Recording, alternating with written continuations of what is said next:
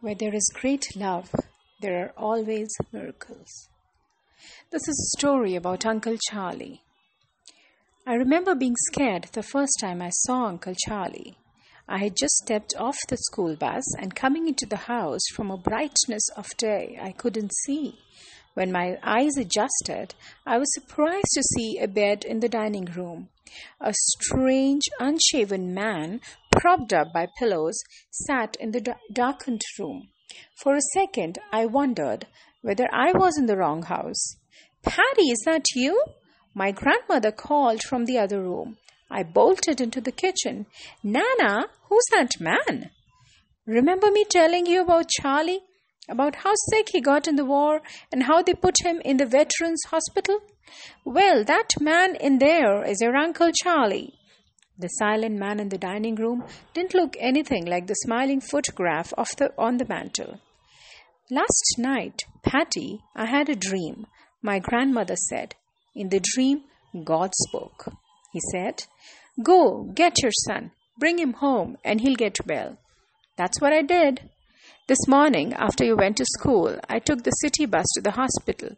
I walked right into that place, into Charlie's room, took him by the hand and said, 'I'm taking you home.'" Nana chuckled. "Good heavens, how he must have looked charging down that big old hospital lawn. Him in that gown, open and flapping in the back. Nobody stopped us, but nobody said a word, even when we got on the bus." She paused. "It was like we were invisible." "Nana, Charlie didn't look like he saw me. Maybe I'm invisible too." "Charlie saw you. It's just that he's got what the doctors call catatonic. Guess that's their fancy way of saying cat's got his tongue." She stopped rocking. "Don't you worry now. Charlie will be talking. He just needs to know we love him, and that he's home." Frightened by the dark beyond the open kitchen door, I ran out the back door, leaped off the porch, and raced across the field, slapping my hips, pretending I was both horse and rider. For months, I avoided the dining room. Finally, I became accustomed to Charlie's silence. After that, I played in Charlie's room. His blanket-covered knees were the towers of my castles. "Charlie, you awake?" Today at school, I saw a picture of an enchanted prince in my teacher's book. "He's got long hair, just like you." Dust sparkled in the shaft of light streaming in under the drowned shade. I grabbed at the sparkles, making the dust swirl. "Look, Charlie, I've caught us a handful of sun. It's got millions and billions of tiny stars in it." I held out my fist. "I've got something for you." "Patty, I got something for you," Nana called from outside.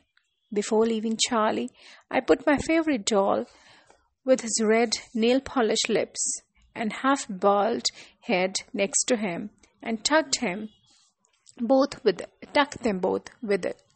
"She's a princess. I'm leaving her to keep you company." "I found this little red bird under the old oak," Nana said. "Its eyes are still closed. It must have just peeked out of its shell. There's a dropper in the medicine cabinet in the bathroom. Use that dropper to feed him ground up sunflower seeds and water." She handed me the bird. "Empty out a shoebox and be sure to put something soft in it for a lining." "What are you going to name him?" "Little Birdie. I'm calling him Little Birdie, just like in the song." I went inside and dumped the shoebox with my rock collection in the rug. "Hey, Charlie, look what I've got." I put Little Bird in the empty box. "Watch him for a minute. I've got to get the dropper." I put the box in Charlie's lap. When he returned from the dropper, the box was lying on the floor empty. Charlie had dropped him. "Charlie," I whispered, trying not to cry. "Where is Little Birdie?" Crackling open his cupped hands. Charlie smiled as he stared down at the tiny, hunger-stretched beak that peeked up between his thumbs and forefingers. That evening, when I was mashing potatoes, I said, "You know what, Nana? Charlie's taking care of Little Bird." "I know it. I saw him. And you know something else? He's making humming noises like he's singing." Nana was getting Charlie's tray ready when Charlie walked into the kitchen and sat down at the table. He was dressed in overalls and a plaid shirt. It was the first time I'd seen him in anything other than pajamas. Nana opened her eyes in exaggerated surprise. She looked so silly, I started to laugh. Then Charlie made the first sound, other than snoring and coughing, that I'd ever heard him make. He laughed.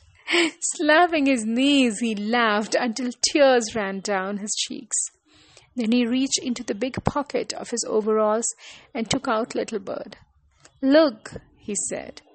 "Isn't this the sweetest, most helpless little thing you ever saw?"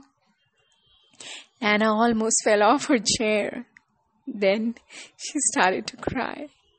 I wasn't surprised because I knew that even though he'd been placed under a spell, the spell couldn't last. They never do. Patty Hathaway Breed. Thank you.